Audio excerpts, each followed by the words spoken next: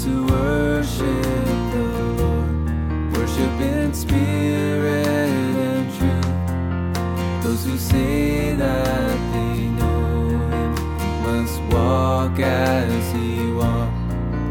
Those who worship the Lord, worship in spirit and truth. Those who say that they know Him must walk as He walked. He is the way and the truth, and in Him is the life. If we obey His word, then we walk in the light. He is the way and the truth, and in Him is the life. If we obey His word, then we walk in the light.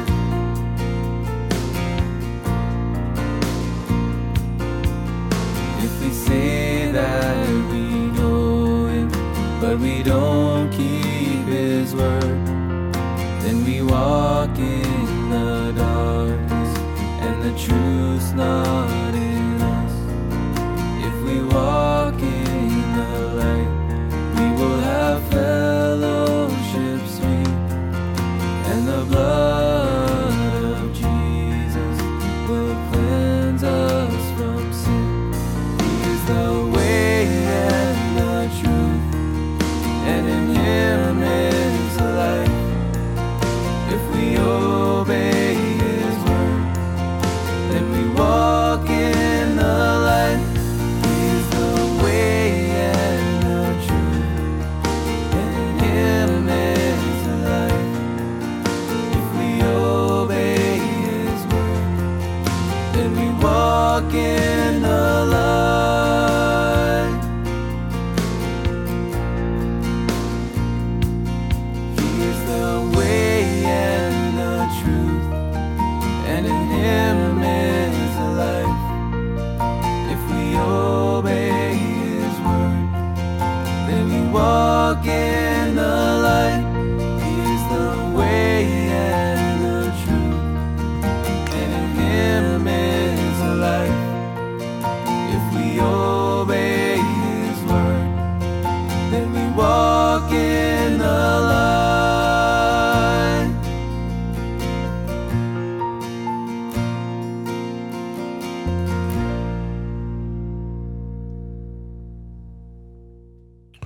Well, it is time for me to say good morning to all of you fine, beautiful, wonderful folks. Yes, it is. And I do say good morning because it is a good morning. And we're looking at God's grace today. Any day that you consider the grace of God, how can that not be a good day? So good morning to you. And if you are following along, we're in Ephesians 2. If you have your own Bibles and that's what you're using, that and a notebook, I recommend those things because we have so much that we teach through these chapters as we study them. Some of you are maybe making breakfast, or maybe you are listening in later in your day. You can just listen along, and certainly you will gain much just in the listening. Whenever you are watching this, whether it's during the live portion from 6 until we're done by 7 o'clock, or if it's a different day or later in the day, certainly would encourage you, if you haven't done so, to make sure to like and to follow Veracity Chapel. You can find that Facebook page if you haven't found it yet. If you've linked there through my page, you can certainly go to Veracity Chapel Facebook page or on YouTube. Either way, subscribe and follow on YouTube, and then you'll get notifications every time that we are online and live. So make sure and do that. That would help us. That would help you hear all the teaching. I try to teach in a way that is understandable, that is for the common man. That is my goal, to help everyday folks just be able to understand God's Word and its application to life, because the point of it is the application to life. Do not be merely hearers of the word only, says James, but be doers.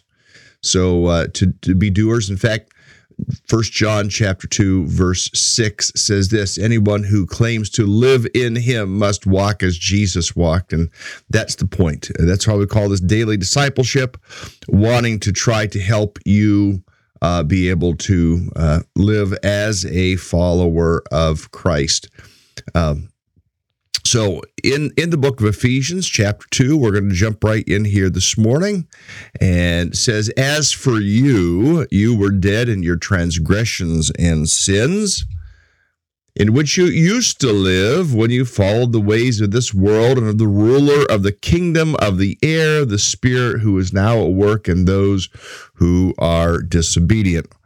As for you, you were dead in your sins. In your transgressions and sins. Now, some would think that transgressions and sins do, in fact, mean the same thing. Sometimes Paul will state two different words that have the same meaning to reinforce the meaning of that one word, and that is a common tool used by the Apostle Paul to use a couple of words to reinforce the meaning, the rendering of one word. Let me put this in the New Living Translation. The word that gets translated here for you is the word disobedience. Once you were dead because of your disobedience and your many sins. So to transgress means to go against the law. To sin is to do things or to not do things, either way, to do or to not do things that God wants us either to do or not to do. So, I mean, this helps to clarify a little bit the disobedience. The message says this: it wasn't so long ago that you were mired in that stagnant life of sin. That's all right. I mean, yeah, it was a stagnant life of sin. I think the New Living Translation and the NIV 84 do a better job there. And the English Standard Version, and you were dead in the trespasses and sins in which you once walked. We talked about walking at the very beginning. Those who claim to live in him must walk as Jesus walked. We used to walk in our sinful ways. Now, hopefully, we are walking in godly ways. Hopefully, you're walking in ways that are more like Christ, that would be the ways in which we're walking. And so just to think about how we live. As for you were dead in your transgressions or your disobediences and your sins. We were dead. We did not have spiritual life. We were spiritually dead men. It's like the Night of the Walking Dead, or just simply The Walking Dead. I mean, that really, for such a popular show, which I never understood why it was so popular, but it was like a top-rated show. I just never understood that. But the reality is, people are walking around in death.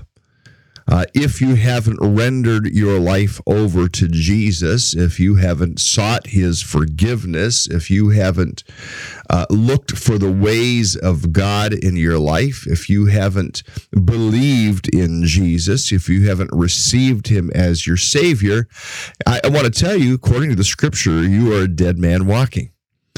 The only way we have life, and we will see this as we work our way down through this passage, is through faith in Jesus Christ. That is how it comes.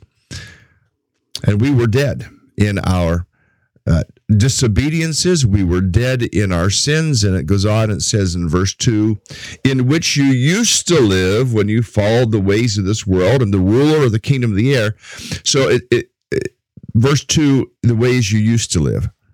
There should be some type of a transition in our lives. There should be some type of a transaction that takes place when we trust in Christ. In fact, the Bible is loaded right up with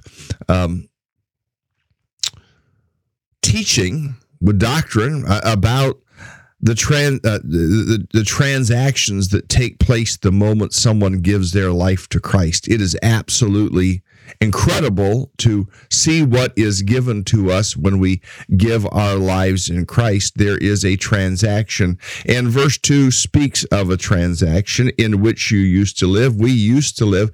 The implication is that we no longer continue to live in the ways that we used to live. We live in a different way. It says, verse 2, in which you used to live when you followed the ways of this world. We'll just stop there. When you follow the ways of this world, we are called to a change. We're not just called to believe. We're not just called to attend church. We're not just called to give mental assent to the reality of Christ. We are called to change. We are called to stop following in the ways of this world. Now that phrase, the ways of this world, is a pregnant term. It's a pregnant term with many puppies in it. We're going to be having puppies here within the next week, we believe. Many puppies, we think. And there are many ways. This term, the ways of this world, is pregnant in the sense, and I say with many puppies, because there's all kinds of different ways that you can look at this, that you can understand this. And that is a term that, I mean, we could probably stop and spend the rest of our day today, at least in this broadcast, and maybe 2 or 3 broadcasts, talking about what are the ways of this world. One of the things that we do to understand the ways of this world is to juxtapose the ways in which we used to live with how does God want us to live? What does the Bible say about the way that we live? And some would have a very, very broad inclusion of what they would include in the ways of this world. Some would have a narrower inclusion. Some would be more exacting about what the ways of this world means, and others would be more tolerant. Where the Bible is black and white, we should be black and white. Where the Bible isn't black and white, we need to be careful, because now we're making it say something that it doesn't say. Where there are principles about living in this world, we need to understand what those principles might be and how that may impact us and what difference that might make to us. You used to live in these ways when you followed in the ways of this world. To understand the ways of this world, well, we could go over to Galatians chapter 5, which we did the other day, and I will take you there this morning to give a little bit of a view of some of what living in the ways of this world according to the flesh might mean. Here are some of the things living in the ways of this world. Galatians chapter 5, verse 15. If you keep on biting and devouring each other, watch out, or you'll be destroyed by each other. This doesn't mean like literally gnawing on each other's flesh. Take a bite out of someone's arm or something. It doesn't mean that. But biting and devouring each other has this idea of the things that we say to and about each other. If you keep on doing this, watch out or you'll be destroyed by each other. And that is a way of the world, the backstabbing. And sadly, this also happens among Christians, and it ought not, because the Bible says it shouldn't. Verse 16 says, "So I say, live by the Spirit, and you will not gratify the desires of the sinful nature." The desires of the sinful nature are the ways of the world. Verse 17 says, "For the sinful nature desires what is contrary to the Spirit what is contrary to the sinful nature. They are in conflict with each other, so that you do not do what you want. But if you are led by the Spirit, you are not under the law." Then it goes on. He now begins to give some clarification of some of these things. The acts of the sinful nature, the acts of the flesh, the ways of the world are obvious. Sexual immorality, and that is one that rages in our day. Impurity, debauchery. Now, what is debauchery? Let's pull this up in the New Living Translation and see if it translates that word any differently. Oops. Sorry. My fingers are working too fast here. Sexual immorality, impurity, lustful pleasures, idolatry, sorcery, hostility, quarreling, jealousy, outburst of anger, selfish ambition, dissension, drunkenness, wild parties, and other sins like these. Let me tell you again, as I have before, that anyone living that sort of life will not inherit the kingdom of God. And he goes on, he defines in verse 22 what the fruit of the Spirit looks like. I mean, these are some of the markers of living in this world's way. When you follow the desires of your sinful nature, the results are clear: sexual immorality, impurity, lustful pleasures, idolatry, sorcery. What do we think about witchcraft? Well, the Bible calls it evil, and yet I know some Christians who will go to see fortune tellers and whatnot. Friend, that's sinful. That is not the way of God. That is the way of the world, and shouldn't be doing that. Horoscopes and the like, those are not Christian. Those are sourced in the demonic, and we should not go there. Hostility. I mean, some of you say, well, I don't have any problem going to that type of, to sorcery and witchcraft, but the hostility, sometimes the quarreling that we just want to think it's okay, just keep on quarreling. Outbursts of anger, that's one that can get me, and I keep asking the Lord to help me with that one. The selfish ambition, dissension, division, and all these other things, envy, drunkenness, wild parties. You can have parties. You don't have to be wild. You can have laughter. I've had more fun with my Christian family than I ever did in the days when I was partying like crazy and tipsy on the alcohol. Much better living in Christ. Here in Galatians, we see some definition of what Paul is talking about in Ephesians chapter 2. Living in the world's ways. You used to live in sin, it says here. I'm still in the New Living Translation, just like the rest of the world, obeying the devil, the commander of the powers in the unseen world. He is the spirit at work in the hearts of those who refuse to obey God. Just to think about how the devil has sway on those who refuse to obey God. Let me go back in the NIV 84. You used to live in those ways, following, and notice the term here, the ruler of the kingdom of the air. Did you ever catch the? Did you ever catch the tagline for? I think it used to be Verizon. Now I don't think this means by any stretch that Verizon's demonic, but rule the air, it said. Now, it meant the airwaves. But anytime I heard that phrase, rule the air, again, I think it was a tagline for Verizon, I always went back to this verse and thought about how the enemy, our adversary in verse 2, is called the ruler of the kingdom of the air. The spirit now at work in those who are disobedient. I mean, I do think that probably the NLT gives us a little bit better understanding in that verse. The commander of the powers in the unseen world. I do think that is what is meant.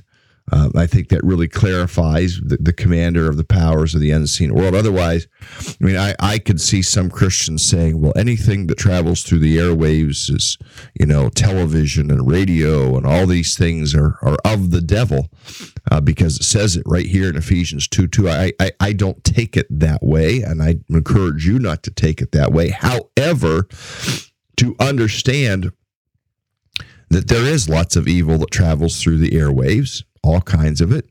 But even more than that the commander of the powers in the unseen world, as we see here in the New Living Translation. He's commanding powers who want to have their sway on you. They want to have their sway on me. They want to cause us to not live in the ways of God, and yet we are called to live in the ways of God. The end of verse 2 says, He is the Spirit at work in the hearts of those who refuse to obey God.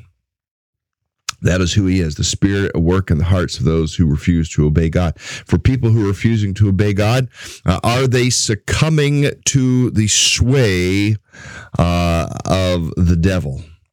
That's a question. This verse seems to imply, yes, they are succumbing. Can Christians succumb? Absolutely. Now, I'm not saying a Christian could be outright possessed, but I do believe, and there's another verse here in Ephesians chapter 4 that speaks about giving the devil a foothold. I mean, we can be tripped up by our own flesh. We can be tripped up in the world's scheme and the world's way in things. And we can be tripped up by the devil. All those things conspire. All those things work against us. We can be tripped up by absolutely every one of those things, and they do impact us. They do have sway upon us, but we are called to no longer live in that way. So verse 3 goes on and says this to us. All of us used to live that way, following the passionate desires and inclinations of our sinful nature. By our very nature, we were subject to God's anger, just like everyone else, by our very nature. I mean, we deserved the wrath of God. We deserved the judgment of God. We deserved the discipline of God because our sinful nature, the inclinations of that sinful nature, following after our passionate desires. Now, there are all kinds of different things that we could relate here. Now, Paul is writing to a city that was filled with sexuality. A city, the city of Ephesus, brought spirituality and sexuality together. And Paul is saying that is not the way of God. So when it speaks of the passionate desires, the temple, the shrine to Diana, the temple, the shrine to Artemis, goddesses of passion, goddesses of the erotic, goddesses of fruitfulness in terms of bringing forth children. I mean, they went to the temple and engaged in all kinds of things and were led by passionate desire. So he is writing to a people who live in a city, no small city, just for the record, and I won't tell you the number that they believe lived in Ephesus. I will share that this Sunday. But a city that gave itself to passionate desires, a city that gave itself to inclinations of the sinful nature, and we live in a world that is much the same. We might look at some things and go, well, that isn't so sinful. Does it lead you to God or away from God? Things that lead away from God could be sinful. I mean, even work could become sinful. Work is a gift from God. Work is something in which we can glorify God unless work consumes us and our work becomes our God. I mean, we see that in American culture as well. Verse 3 says this. All of us used to live that way. Used to. We're no longer to live that way. If we are in Christ, we are to live a different way. All of us used to live that way, following the passionate desires, inclinations, sinful nature. By our very nature, we were subject to God's anger, just like everyone else. Now, there's something I need to say out of verse 3, and I need to watch my time here. Verse 3, by our very nature. In our very nature, we were sinful. There's a teaching that men are all good. Well, there's another teaching about depravity that no, men are all sinful. And I buy the second. I buy that men are sinful. We are sinful in our nature. It is something genetically passed on to us by Adam and Eve. We are made sinful in that way. We are sinful in our nature. We are given over to sin, to do those things in that way. And because of that nature, because of that sinfulness, we were subject to God's anger. God should have poured out on us his anger. In fact, it is only God's mercy that keeps him from pouring his anger out on us in our contemporary society, our contemporary culture. It is only his mercy. When you think about the rampant sexuality, when you think about all the abortions, when you think about how people rail against the ways of God, how people want some form of godliness but deny the reality of that godliness. That's in the letter to Paul. In the letter from Paul to Timothy, it's 2 Timothy chapter 3 that talks about those things. We deserve God's anger. In fact, I do think in the NIV 84, yes, it says this in verse 3, like the rest, we were by nature objects of wrath, but God did not give us his wrath. We get to verse 4, and verse 4 shows us the love of God. But because of his great love for us, God, who is rich in mercy, made us alive with Christ, even when we were dead in transgressions. It is by grace you have been saved. I'll stop there. God loved us. God is merciful to us. We weren't looking necessarily for the love of God. We weren't looking necessarily for the mercy of God. When we were dead in our transgressions, when we could not even bring ourselves to life, there are implications for reformed thinking here that we talked about last week. God made us alive with Christ when we were dead. We didn't make ourselves alive with Christ when we were dead. No. God made us alive. God made us alive with Christ even when we were dead. It is by grace you have been saved. It is God's graciousness. That's one of the teachings of Calvinism that we looked at last week. It is by grace you have been saved. There are some people who would say, well, I'm a pretty decent person. I deserve to be in heaven. No, you might not be as bad as somebody else, but you still have bad in you. You still have wicked in you in some measure. You still have evil in you in some measure.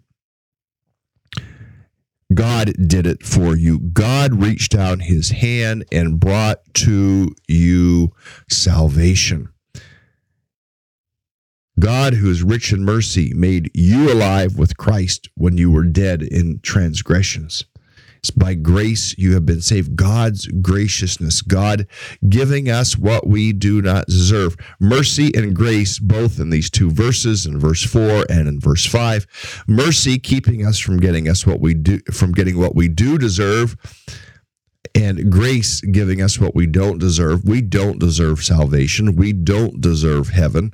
People say, well, I'm a pretty decent person. I think God thinks well of me. No, God is merciful and loves you. Big difference in thought there. And you will be around people.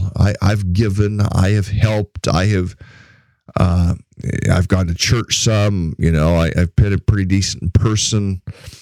Doesn't merit heaven, folks. The only thing that merits heaven is the grace of God, period. And we respond to that grace that is given to us, and we'll go down into these verses further and see what that means. Verse 5 said, he made us alive with Christ even when we were dead in our transgressions and in our sins. It's by grace you have been saved. And then it says this in verse 6, I'll keep on there. It says, God raised us up with Christ and seated us with him in the heavenly realms in Christ Jesus. He has done this for us. God raised us up with Christ, seated us with him in the heavenly realm. The idea of raised up is like this, the resurrection idea. God resurrected us with Christ, and we were powerless. We were lying in our grave, powerless to do anything, powerless to even move an eyelid, powerless to take a breath, powerless to even just wiggle a pinky. We were powerless. We were dead. We were in the grave, and yet God raised us up with Christ into life. The power of God at work in us, you and I. It tells us we are saved by grace through faith. We'll see that down in verse 8. He raised us up, and then not only did he raise us up, it isn't like he just, like in old days, perhaps they you dig a hole, you throw the body in it, you fill it up with dirt, and you walk away, and maybe put a little cross or some little marker there, some little cairn stack of stones or something like that, some stones over it, and it rots in the grave. And it isn't like God just, pulled back the dirt and picked us up out of the dirt and stood us up and went, well, there you go. You're alive now, and yet we're still tattered clothes and, half-rotted bodies. And I'm not trying to be gross, but I'm trying to give the picture here of he not only brought us from the grave, but it says even more than that in verse 6. It says he seated us in the heavenly realms in Christ Jesus. Yes, friends, we walk this earth, we walk in our flesh, but yet in a positional sense, we are made sons of God. We are adopted together as children of God. We have a seat at the table in the heavenly realms because of Jesus. We have all of that because of Jesus. God resurrected us. God gave us the resurrection life. Even now, you and I have that life, that we can know the power of the resurrection living in our lives, living for God, living for Christ, and then seated with him, this positional place. Friends, don't think you're just a poor pauper. Don't think that you are just a infinitesimally small, insignificant being. No, you are adopted by the God of heaven. You are seated together with Christ at the table. You have an incredible inheritance. Be encouraged, find hope, find strength, be renewed, be refreshed, be empowered because of what God has done for you through Christ. Now he continues on. He says, God raised us up with Christ and seated us with him in the heavenly realms in Christ Jesus, in order that in the coming ages he might show, and again, here's Paul using this adjective, that in the coming ages he might show the incomparable riches of his grace expressed in his kindness to us in Christ Jesus. In order that in the coming ages he might show the incomparable riches of his grace. The incomparable riches of his grace you and I continue to experience. We continue to have what the apostles passed on to us. The riches of his grace, and we pass the riches of his grace on to other people, and the riches of his grace are expressed in the kindness to us in Christ Jesus. God does not treat us as our sins deserve. God is kind to us. So friend, if God is kind to us in this way, you can be kind to yourself. I've sat with people who cannot forgive themselves for something they've done, yet God does, and I will say to them, how can you, a mere mortal, not forgive yourself when the holy God of heaven has forgiven you? Because I'll say, have you asked for forgiveness? Well, I've asked God to forgive me, but I just can't forgive myself. Who are you to not forgive yourself when God himself can forgive you? When God knows you even better than you know yourself, he forgives you. Live in the forgiveness. Friend, if you're a person that's been holding all this against yourself right now, I encourage you, don't hold on to what God isn't holding on to. God is not holding on to your sins. God has released you of your sins. God has forgiven you of your sins, and you confess those sins to him. You need to move on from that and live in his forgiveness.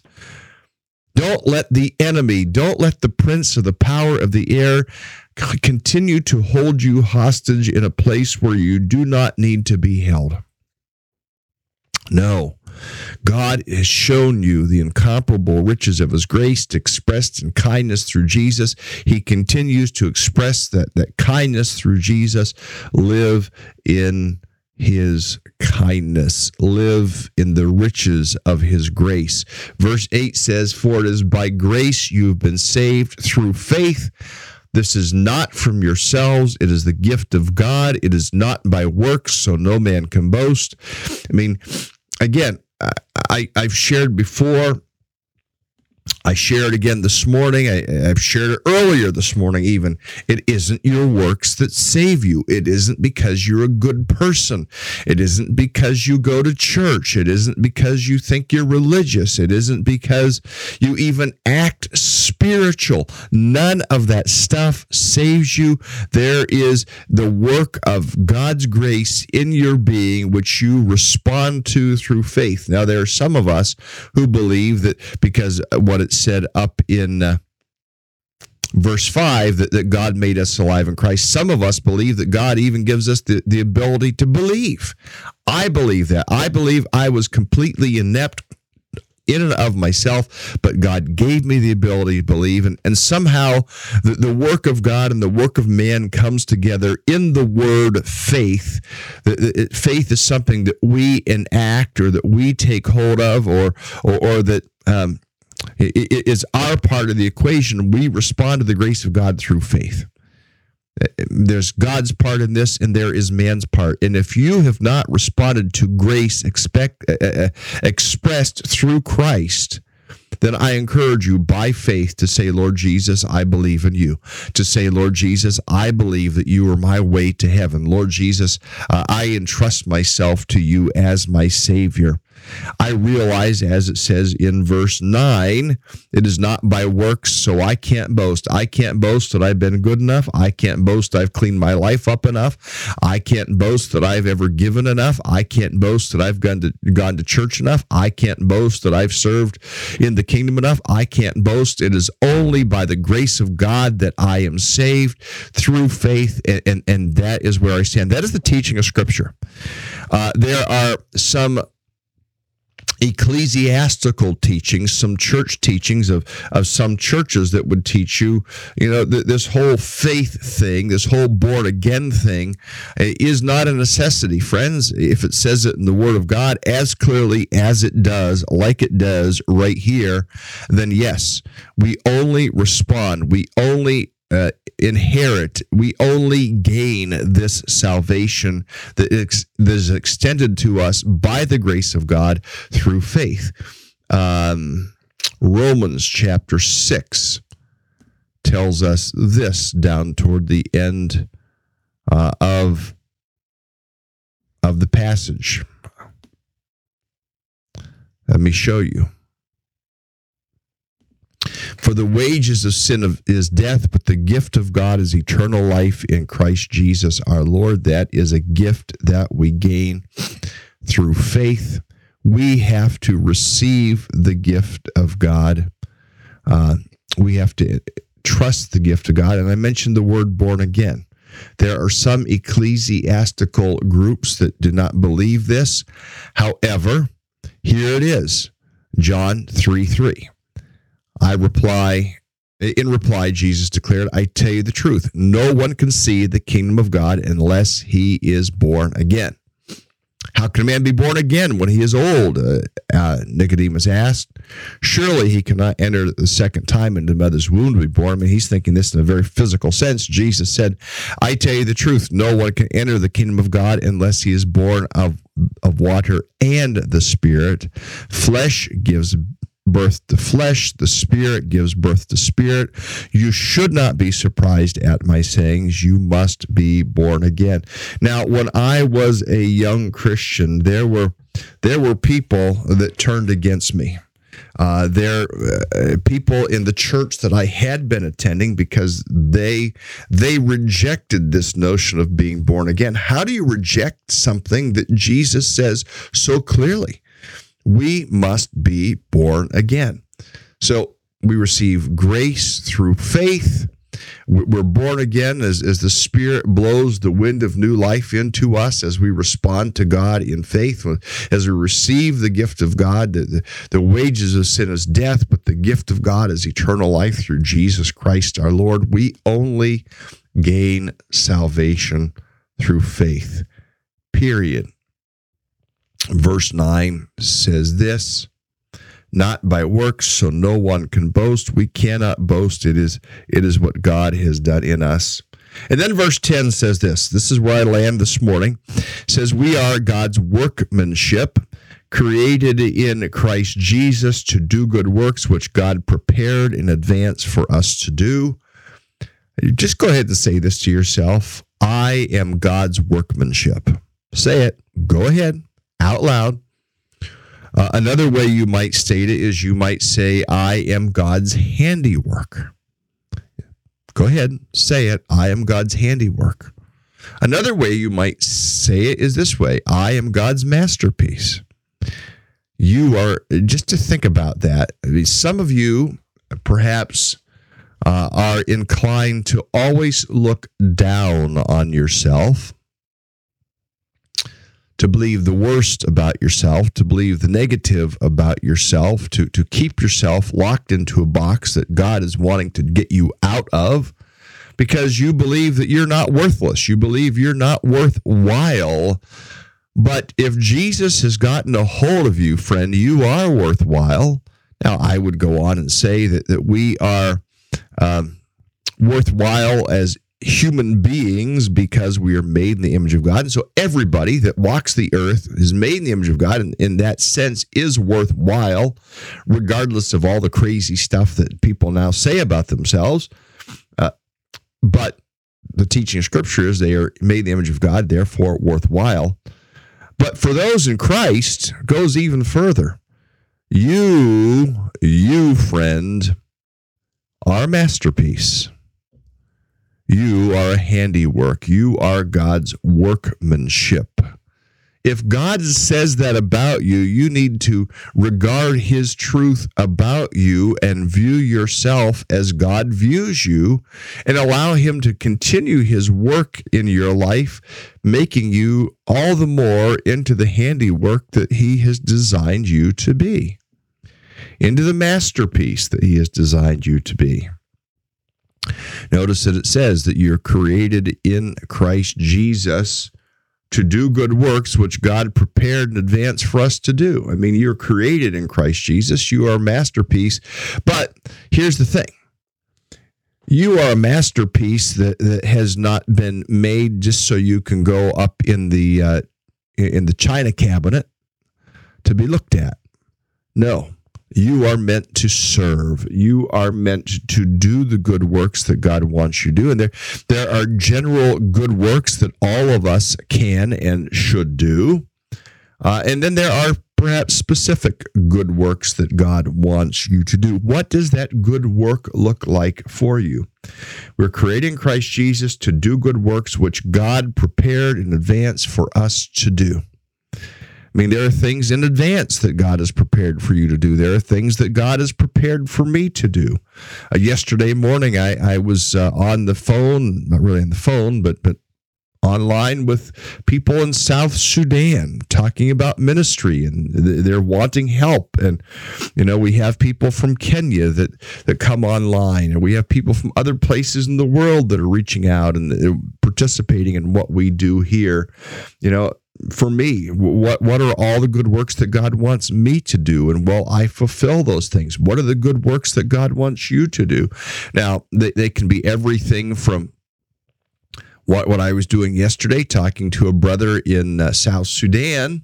That is the role I need to do, and I need to do less of the things that oftentimes I, as a pastor, and I need to love people and care for people and teach the Word of God. And that's really where I'm coming to. When I'm in those lanes, I'm in my good lanes. When I'm trying to do other things, they're not such good lanes for me to be in, because other people are more gifted at other things, and they need to do those other things.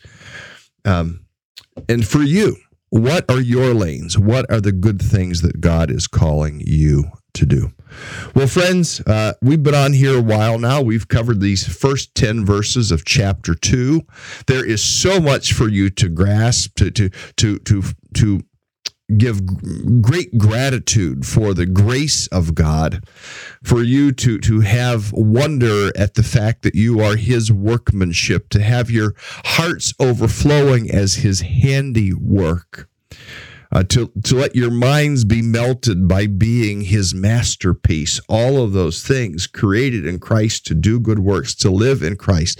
But just to think about how precious, how special you are, that God would draw you to Himself by His grace and would seat you in the heavenly realms with Christ and would call you His masterpiece. Well, that's it for today. Lord, it's our prayer you help us to live as your masterpieces today. You'd help us to live as your handiwork. You'd help us to live in your grace. Lord, if there's somebody who's not yet received Christ by faith, help them to cross that line. Help them to move from religion into faith, or from irreligion into faith, whoever may be listening today. And Lord, you know the hurts of our lives, you know the scars of our lives, you know the wars of our lives. We bring you all of these things.